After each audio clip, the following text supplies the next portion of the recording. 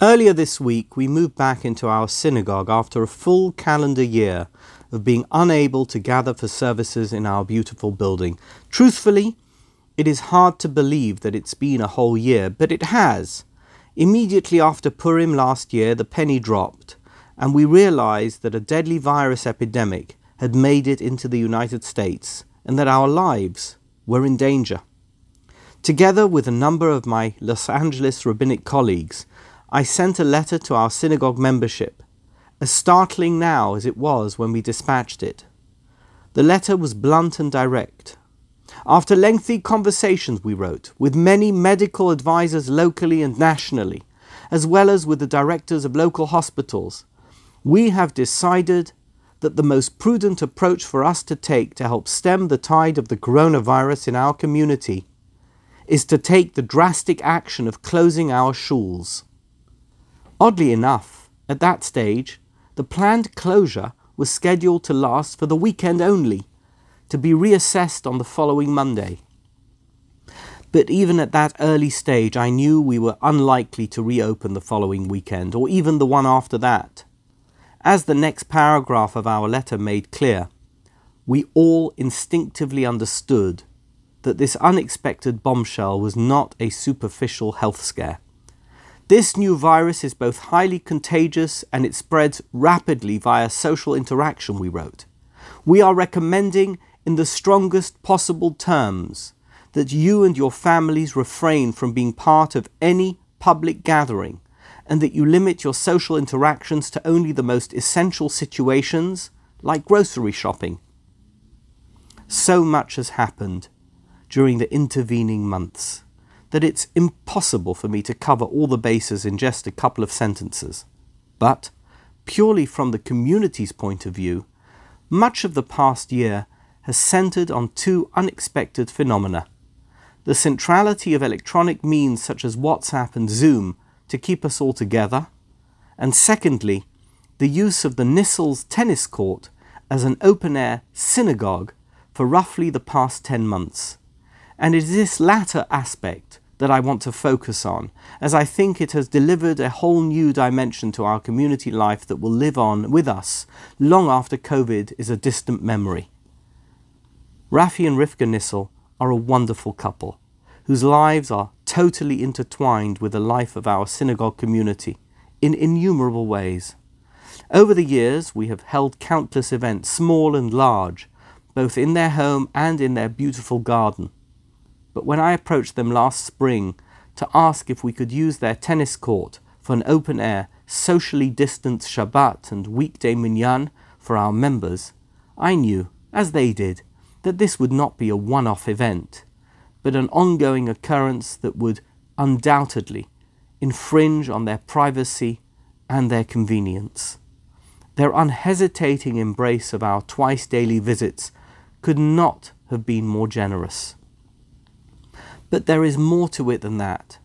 Although California is famous for its gentle, dependable weather, and despite being protected by a tent over the many months of prayer at the Nissel tennis court, we experienced everything from unbearable heat to frigid cold, pelting rain and even harsh winds, most notably a couple of weeks ago when our tent literally took off in the middle of Shabbat services, saved only by some half-hearted looking rope attachments meant to secure the tent to permanent fixtures, and the impossibly fast reflexes of a few of our members.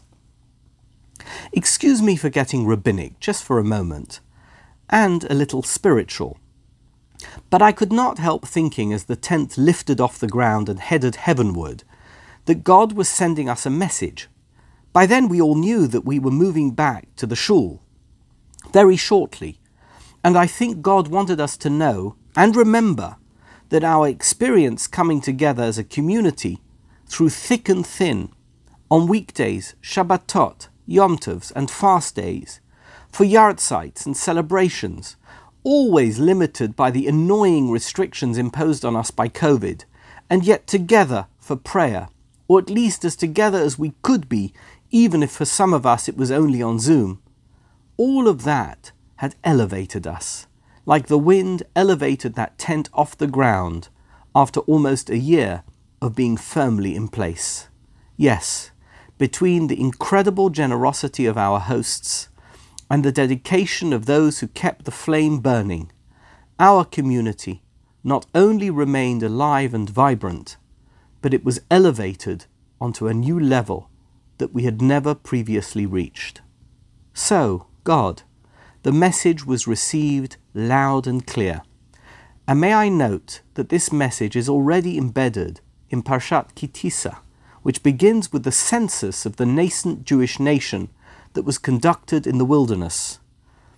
It is strictly prohibited by Jewish law to conduct a census using numbers, so each person was asked to contribute a half shekel, all of which was subsequently counted, making it possible to come up with a final tally and at the same time to stay on the right side of Jewish law. But curiously, the word used by the Torah to describe this census is Ki Tisa, hence the name of the portion, which literally means when you elevate. What is so uplifting and elevating about being counted that prompts the Torah to use this phrase? The answer has always been staring at us in the face, but even more so over these past few months, as each and every member of the community who has chosen to be counted as part of a greater whole, in the midst of overwhelming challenges, has not only made a difference to their own lives, but also enabled so many others to have their lives enhanced by a community spirit that is never just about individual numbers, but actually amounts to so much more. What can possibly be more elevating than that? Our challenge going forward, as restrictions are lifted and life gets back to normal, and perhaps this was God's message to us all when He lifted our tent off the ground, is to constantly remind ourselves how belonging to a community is not merely something social, rather it is an elevating experience, a message already intimated at the dawn of Jewish history, when the Torah describes counting each member of the community with the phrase Ki Tisa.